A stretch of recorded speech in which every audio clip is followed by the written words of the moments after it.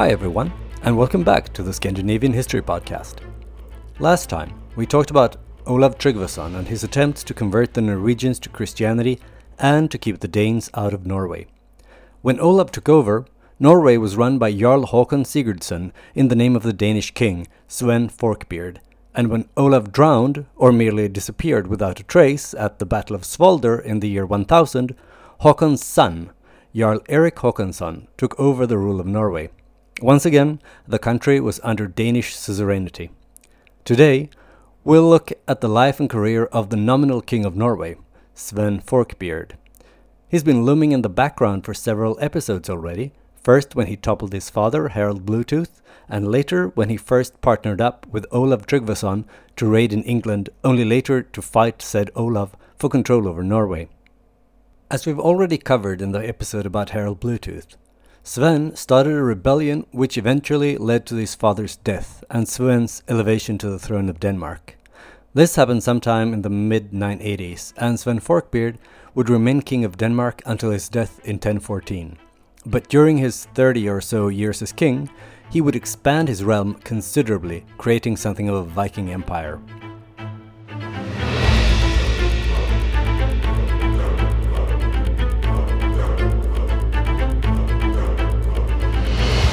Episode 26, A Viking Empire.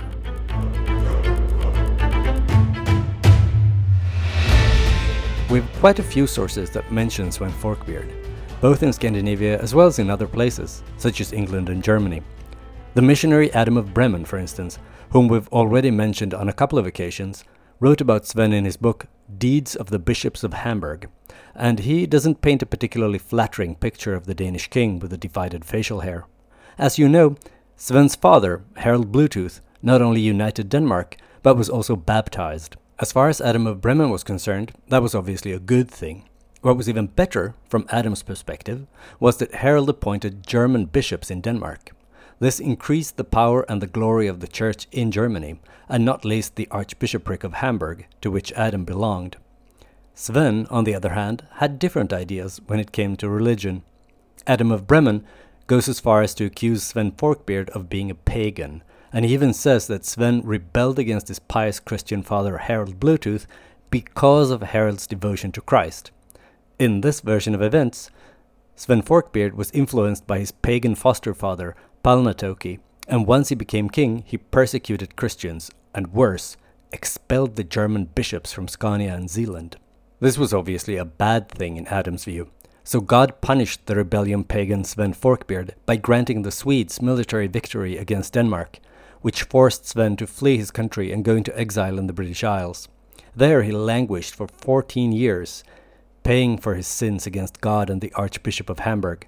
Only after accepting the truth of the Christian religion, Sven Forkbeard could regain his kingdom and flourish as a ruler. Modern-day historians have challenged this version of events. It's unlikely that Sven Forkbeard was forced into exile for 14 years, not least since there is evidence indicating that he commissioned churches to be built in Denmark throughout those years. The fact that the king was promoting the construction of churches also, ever so slightly, undermines the claim that he was a pagan persecuting Christians. So, what's up with Adam of Bremen? What did he have against Sven Forkbeard? Well, one possible, even plausible reason is that Sven Forkbeard preferred to bring priests and other clerics from England rather than the Archbishopric of Hamburg, as his father had done. It seems like quite a few Danish-speaking priests from the Danelaw region in England came to Denmark during Sven Forkbeard's reign, and they replaced the German ones that had been running ecclesiastical matters in the country under Harald Bluetooth. It's not difficult to see why this would annoy the Germans and their loyal chronicler, Adam of Bremen. This might not only have been a cultural preference on the part of Sven Forkbeard, favoring priests of Danish origins in Denmark.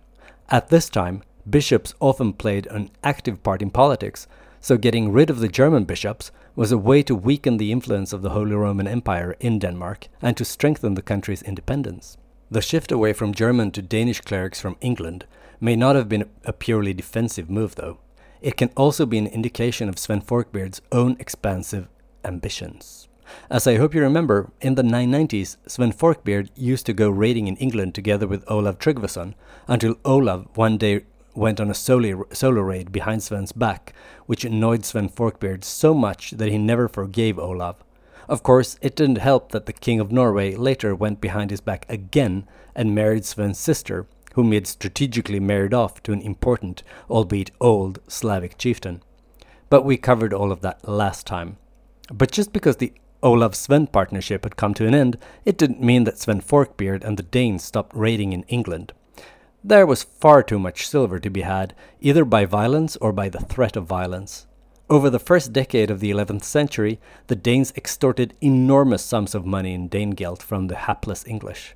After a while, those hapless English grew tired of having to fork over large fortunes of silver to extortionist pirates from Scandinavia every now and then. So they complained to their king, a guy named Ethelred, that he'd better do something about it. There was also a rumor that the Scandinavians living in England itself were planning to kill the king and take control over the country. So King Ethelred talked to his advisors and reached the conclusion that the best thing to do if he wanted to rid his kingdom of the Viking menace once and for all would be to kill all Scandinavians living in England, men, women and children. It was decided that the deed would be done on the feast day of St. Brice, Friday the 13th of November in the year 1002. The order was spread around Ethelred's kingdom, and on the appointed day, armed men sprung into action, killing as many people of Scandinavian descent as possible, regardless of their age, sex, or if they had ever participated in a Viking raid or not. The event is known to posterity as the St. Brice's Day Massacre, and it turned out to be a bit of a mistake. Not only did it not solve the Viking raid problem, it infuriated many Scandinavians, both survivors in the British Isles and back in Scandinavia. In fact, due to this blunder, Ethelred was labelled with the nickname the Unready. It doesn't mean that he wasn't prepared, but rather comes from an older meaning of the word that should be interpreted as ill-advised. It's even a pun on his name, since Ethelred means well-advised. To begin with, it turned out to be impossible to kill all the Scandinavians in England in one fell swoop. Most historians agree that many people were indeed murdered on that day, but it's impossible to estimate exactly how many.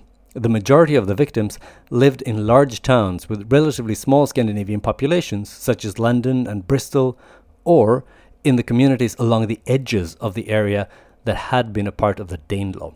And for those of you who might not remember, the Danelaw was the part of England with a particularly extensive Scandinavian settlement, which had been ruled by Scandinavian law until half a century earlier, when it had been conquered by the English. You can refresh your memory by going back to episode 7. Anyway, within the Danelaw proper, the Scandinavians would probably have been able to fight back, perhaps even killing Ethelred's soldiers. We do know that Scandinavians who lived in Oxford were killed, because 2 years after the massacre, King Ethelred issued a royal charter where he explained the need to rebuild the church in town. Apparently, some Scandinavians had sought refuge in the church, since it was forbidden to spill blood in a holy place. When their would-be killers weren't able to get them out of there, they just set fire to the church, killing the Scandinavians hiding inside the building, without technically having to go inside and spilling their blood. In 2008, archaeologists discovered a few dozen skeletons during an excavation in Oxford. Radiocarbon dating has found that these charred bones were from the late 10th century or early 11th century. By pure luck, DNA testing has even matched one of these skeletons with the remains from a Viking Age grave in Denmark. Lately, some historians have downplayed the extent and significance of the St. Brice's Day massacre, pointing to the relative scarcity of archaeological evidence like the finds from Oxford. Instead, they like to claim that the killings were exaggerated, the number of victims inflated, to justify the events that followed. So which were the events that followed? The events that ultimately gave Ethelred his unflattering nickname.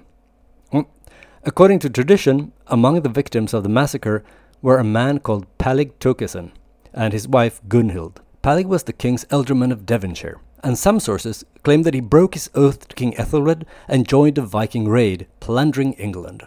Now, if Palig actually did go plundering and killing in England together with a band of Vikings, King Ethelred could perhaps be forgiven for wanting him dead. But why kill Palig's wife? that not only seems unjustified but also ill-advised, because Gunhild was none other than the daughter of Harald Bluetooth. That, of course, made her the sister of Sven Forkbeard, the king of Denmark. And when Sven heard that his sister and brother-in-law had been murdered, he didn't take the news particularly well. He decided to avenge the massacre by raiding England the following year.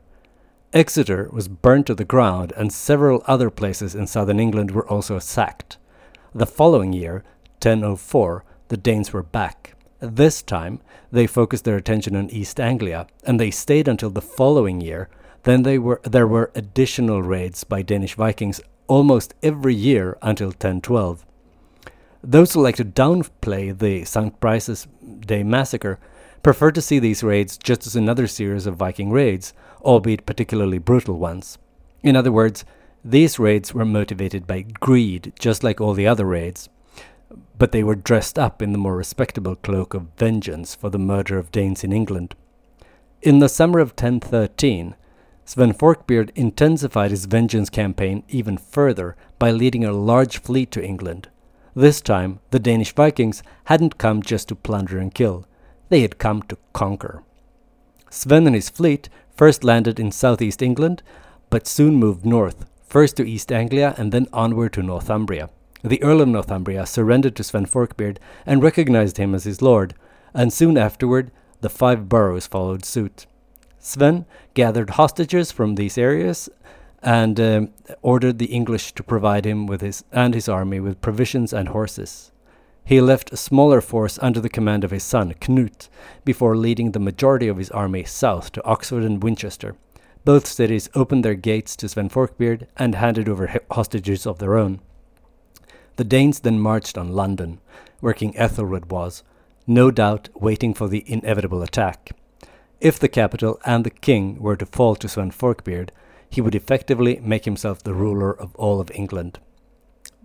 But at the walls of London, Sven's luck turned. The defenders of the city weren't ready to give up without a fight, and so Sven decided that he wasn't going to waste any time and energy on besieging London. Instead, Sven decided to turn around and go and conquer Bath instead, which he did. By now, the Londoners were more or less the last holdouts against the invaders. When they saw that basically all of England had fallen to Sven Forkbeard and his invasion force, they gave up the fight and yielded to the Danes. King Ethelred and his sons Edward and Alfred went into exile in Normandy, where they were welcomed by King Ethelred's in-laws, since his wife, the boy's mother, Emma, was originally from Normandy. Meanwhile, back in England, Sven Forkbeard celebrated his triumph over Ethelred by having himself crowned King of England on Christmas Day in 1013. This was no doubt the high point of Sven's career. He was now the king of a vast Viking empire, including Denmark, Norway, and England, connected by the North Sea. This made Sven Forkbeard one of the most powerful rulers of Europe at the time, and certainly the most successful Scandinavian king up until that point in history. Unfortunately for Sven, he didn't get to enjoy this new status as King of England for more than 5 weeks, because he died suddenly on Sunday, February 3rd, 1014. Sven's death caused a political crisis. Even at the best of times, successions were events that could lead to instability and the breaking up of states that had been held together thanks to the personality of the king. We've seen this on more than one occasion already. And here we're not talking about a country with a single language, culture or people, but an empire spanning a big chunk of northwestern Europe. So it shouldn't come as too much of a surprise that it broke apart. Harald Svensson, Sven Forkbeard's younger son, had been left in charge of Denmark when his father and older brother Knut had gone off to conquer England.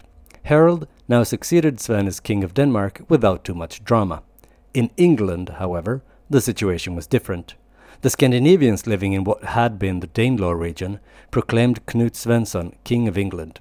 But the English nobility had other plans.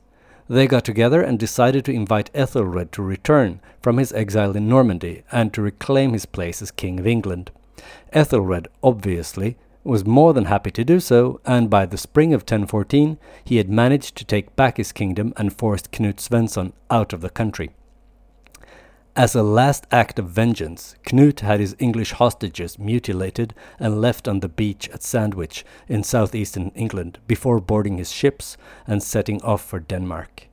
By the time Knut and his fleet sailed off, Ethelred was probably ready to put the last 6 months or so behind him, hoping this whole Danish intermezzo had been nothing but an isolated incident, and that it would all be smooth sailing from now on. If he did, then he was wrong, because Knut Svensson would be back. When Knut showed up in Denmark with what was left of his loyal warriors, his younger brother Harald became worried. Knut was hell-bent on ruling a kingdom, and if he couldn't have England, Harald was afraid he'd demand to be king of Denmark instead. So when Knut suggested that he and Harald rule Denmark jointly, Harald was quick to decline the offer. He'd much rather continue to rule Denmark on his own, thank you very much. And to make sure his older brother wouldn't get in his way, he offered Knut to raise an army to aid him in his attempts to reclaim England. And King Harald wasn't the only one who was willing to contribute to Knut's mighty invasion fleet. Vikings from all over southern Scandinavia, and even some Slavs from the Baltic seashores, joined him, hoping to gain gold and glory. One of those who offered his services to Knut was none other than Erik Håkonsson, the Jarl from Trøndelag, who had been ruling Norway as a vassal of the Danish king ever since the Battle of Svolder. In late summer of 1015, a little over a year after he'd been forced to flee England, Knut had gathered a force of perhaps 10,000 men. He loaded them onto some 200 longships and set sail for England. In September, he landed in Sandwich, the very same spot from which he had departed England the previous year. From there, the Viking army under Knut's command proceeded to pillage southern England from east to west with a ferocity that was compared to the Viking campaigns during the reign of Alfred the Great. Wessex, the heartland of the dynasty of King Ethelred the Unready, submitted to Knut within a few weeks, as it had to his father Sven Forkbeard 2 years earlier. At this point, the ealdormen of Mercia, who had a keen sense for the direction in which the wind was blowing, abandoned his king together with 40 ships and their crews and joined forces with the invading Scandinavians instead. Another defector was Thorkel the Tall, a Viking who had been one of the leaders of the Jomsvikings. Despite being a Scandinavian, he had fought against Sven Forkbeard in 1012, but now he joined his son Knut. Early in 1016, the Vikings moved north, crossing the river Thames, continuing to pillage as they went. Despite their best efforts, the English could do little to stop the Vikings, but what they could do was to punish the ealdorman of Mercia for his defection. So Edmund, King Ethelred's oldest son, moved into western Mercia together with the Earl of Northumbria, now the lands of the disloyal ealdormen, and the innocent population of those lands felt the wrath of the English armies. In the meantime, Knut had reached all the way up north to Northumbria, which fell to him just as easily as the rest of the country had. This meant that the Earl of Northumbria, who had been participating in Edmund's vengeance campaign in Mercia, returned home to defend his own lands against the Viking onslaught. When he did, the Earl and his retinue were killed, and Knut tasked Erik Håkonsson, the Norwegian Jarl from Trøndelag, with governing Northumbria in Knut's name. In the middle of all this, Ethelred the Unready died on April 23, 1016. His son and heir, Edmund, now succeeded him as king, even though the kingdom had once again more or less been reduced to the city of London, which was still holding out against the Viking onslaught. Obviously, Knut wasn't going to accept that. He returned south and tried to trap the new king in London. The Vikings dug trenches and blocked the Thames in order to isolate the city, but Edmund still managed to break out before Knut's forces had time to finish the encirclement, and the beleaguered English king went to Wessex to raise another army. Edmund was able to temporarily relieve London with this new army, but he suffered heavy losses and had to withdraw to Wessex again to raise even more troops. The Vikings brought London under a siege again, but the city still held out, and the invaders had to withdraw. London was saved. At this point, when the tables seemed to be turning, the ealdormen of Mercia decided it would be a good idea to redefect from Knut back to the English side. This made Knut furious, and so to punish the untrustworthy ealdorman, he took his army on a little side quest in the shape of a pillaging campaign in Mercia. So in the fall of 1016, things were starting to look up for the English, with the exception of the population of Mercia, obviously. But in general, the English seemed to have had the upper hand at the time, and by October they were driving the Scandinavian invaders toward the coast. Maybe, just maybe, they'd be able to rid themselves of the Vikings this time. On the 18th of October 1016, Edmund's army attacked Knut's retreating forces, hoping perhaps to have a decisive victory to definitely rout the invaders. But unfortunately for Edmund, in the ensuing battle, the elder men of Mercia switched sides again, and he and his troops just abandoned the battlefield. This allowed the troops under Knut's command to punch through the English lines, breaking up Edmund's army. Instead of a decisive victory that would have put the last nail in the coffin of Knut's invasion, the English were utterly defeated, and Edmund had to flee for his life. Knut pursued the English king, and in the end they met to negotiate a peace deal. They agreed to divide England between them, so that all the land south of the River Thames, as well as the city of London, would belong to Edmund, and all the land north of the river would be Knut's.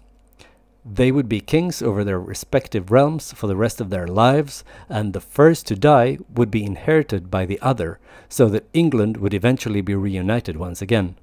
Since both men were young, in their 20s, they could reasonably expect to rule their respective parts of England for decades to come. Conveniently enough for Knut, though, Edmund died already within weeks of signing the agreement, on November 30th, 1016 to be exact. Some people have accused Knut of murdering Edmund somehow, but the circumstances surrounding Edmund's death have never been reliably clarified. Despite probably not being too happy about it, and Edmund actually having 2 sons, the English nobility honored the agreement between Edmund and Knut, and the Dane was proclaimed King of England. Knut may finally have reclaimed his father's throne, but he knew better than most that you can all too easily be pushed off it again. He swiftly eliminated any prospective challenge from the survivors of the mighty Wessex dynasty. The first year of his reign was marked by the executions of a number of English noblemen whom Knut thought were potential threats. Knut also ordered the murder of a surviving son of Ethelred the Unready, who had fled from England. King Edmund's 2 sons also went into exile abroad, but they managed to stay alive. Also, Ethelred's sons with Emma of Normandy survived in exile, protected by their mother's relatives on the other side of the English Channel. One possible reason why Knut didn't push for the death of those sons was that he actually married Emma of Normandy, Ethelred's widow, in July of 1017. It probably wouldn't have been good for their marriage if he had killed his wife's children. After that initial cleanup operation, Knut went on to rule England for almost 20 years, and, as it would turn out, he wasn't such a bad king for the English. Most importantly, he put an end to the Viking raids that had plagued England for decades. It's true, Knut himself and his family had been a driving force behind these attacks, but now he made sure to protect his kingdom against any further Viking raiders. That was not only a great relief to the civilian population, but also a great boon to the English economy, which could slowly revive when it was no longer bled dry of silver almost on an annual basis. Another way Knut cemented his reign was by mending fences with the English nobility. When he first ascended the throne, Knut had divided up England between his trusted allies. He made Erik Håkonsson from Norway the Jarl of Northumbria. Thorkel the Tall became Jarl of East Anglia. The old Ealdorman of Mercia became Jarl of Mercia, and Wessex was kept under Knut's personal control. But this division didn't last long. The first Jarl to go was the old Ealdorman of Mercia, of course, who double-crossed Knut one time too many, so the king had him executed within a year of taking power and gave the control over Mercia to a local noble family. 3 years later, Thorkel the Tall was the second of the original Jarls to fall, and a few years after that, Erik Håkonsson died, without assistance from Knut though. When Knut felt sufficiently secure in his position as King of England, he even made an English nobleman Jarl of Wessex as well. But the nobility wasn't the only power player in England. Knut also had to placate the church, which wasn't too keen on him. Even though he was a Christian, he doesn't seem to have been particularly religious, certainly not in the way Olaf Tryggvason was, for instance. Knut didn't seem to mind that some of his Scandinavian subjects clung to the old religion and even wrote pagan praise poetry about him. But that wasn't the reason his relations with the English church were tense to begin with. The church did, however, take exception to the way Knut had conquered the country, laying waste to churches and monasteries and other church property. They also found it awkward that the new king had married Emma of Normandy, even though he already had a living wife from a previous Christian marriage. In an effort to improve his relations with the church, Knut spent considerable resources rebuilding churches and monasteries that had been plundered and destroyed by Vikings in general and those under his command in particular. He even built new churches and was known to give generous gifts to various monastic institutions in the form of land, tags, exemptions, and relics. And this charm offensive worked. The chroniclers recording his reign was generally happy to describe him as a good king, wise and successful, politely downplaying the unpleasant business of pillaging and bigamy. He is even known to history as Knut the Great, and the church doesn't seem to have had any objections to that epithet. Knut may have been a great success in England, but his grip on Scandinavia, and especially Norway, was far shakier.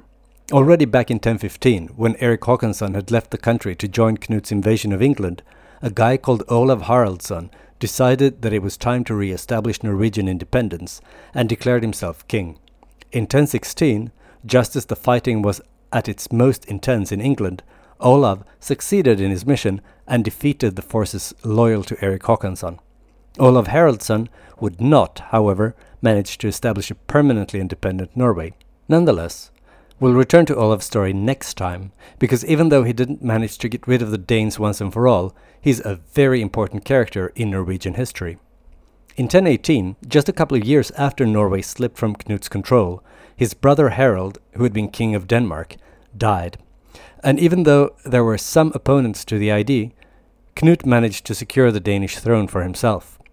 He appointed his brother-in-law, a guy called Ulf, regent of Denmark, and even left his and Emma's son, Hardaknut, to be brought up in the household of Ulf and his wife, Estrid Svensdottir, Knut's sister.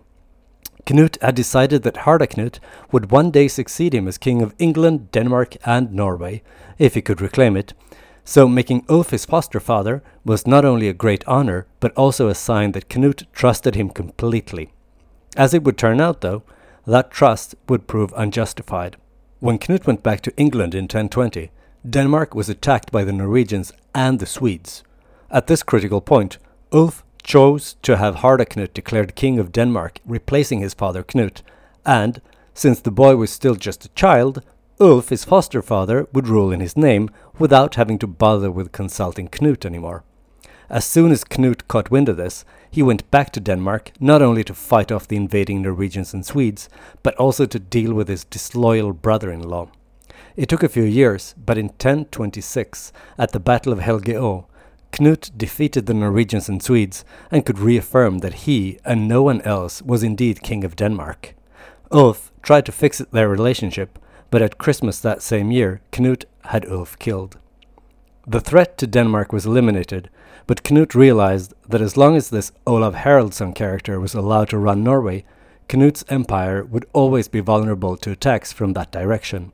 So in 1028, Knut launched an invasion of Norway to recapture it. As usual, Trøndelag was the first place Knut tried to take, and he went there with a fleet of 50 ships.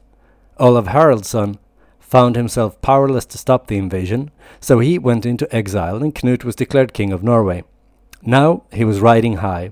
He had reclaimed all three of his father's kingdoms, and just like his father, he had established himself as one of the most powerful men in Europe. But Knut couldn't run all these three kingdoms himself, of course. The communications available to him wouldn't have enabled him to rule such a large territory in an effective manner. So he appointed the son of the old Jarl Erik Håkonsson, who of course was called Håkon Eriksson, as his vassal regent in Norway. Håkon was the obvious choice, since his family had been running Norway as vassals to Danish kings for several generations by now. Unfortunately for Knut, and for Håkon Eriksson himself, Håkon drowned in a shipwreck off the coast of the Orkney Islands already in the winter of 1029-1030. Upon Håkon's death, Knut appointed a new vassal, but the new guy lacked the skill and wisdom needed to govern the kingdom, and Norway once again rebelled and slipped out of Knut's hands. Knut never gained control over Norway, because he died on the 12th of November 1035. In Denmark, He was succeeded by his son Hardeknut, just as he had planned it, but Hardeknut was so preoccupied with fighting to retake Norway that he lost control over England to his half-brother, Harold Harefoot, who was Sven Forkbeard's son from his first marriage. Hardeknut's mother, Queen Emma of Normandy, had to flee to safety across the English Channel, but it was only temporary. In 1040, the situation had calmed down in Scandinavia, and Hardeknut was free to claim the crown of England, which he successfully did. Denmark and England were once again ruled by the same person, until Hardeknut's untimely death already in 1042, only 7 years after his father. At that point, it all just unraveled. The English crown reverted to Anglo-Saxon hands when Edward the Confessor, Hardeknut's half-brother, via his mother Emma of Normandy, became King of England. In Scandinavia, the independent King of Norway fought over the crown of Denmark with Sven Estridsson, Knut's nephew. Note that Sven didn't go by the expected Ulfsson, but preferred to use his mother's name, Estrid, creating a matronym instead of the expected patronym. But this should not be seen as some act of proto-feminism. He only did it because his mother was of royal stock, the daughter of Sven Forkbeard and the brother of Knut the Great. Sven Estridsson didn't want people to forget that he was connected to the royal family by blood, just because his disgraced father hadn't been. So this Viking Empire, established by Sven Forkbeard and ruled by his son Knut and grandson Hardeknut, was ultimately short-lived. The three kingdoms that made up the empire, Denmark, Norway and England, had little in common beyond their ruler, and when Hardeknut died, there was no one strong enough to claim the whole empire for himself. Whereas Edward the Confessor would rule England for several years in relative peace, in Scandinavia, the struggle between Denmark and Norway would flare up again. Next time, we'll look at Olav Haraldsson and his role in that struggle. I hope you enjoyed this episode of the Scandinavian History Podcast. If you did, don't hesitate to tell everyone you know about it. If you get them to listen to the podcast, you'll have someone to discuss the instability of early Scandinavian states with.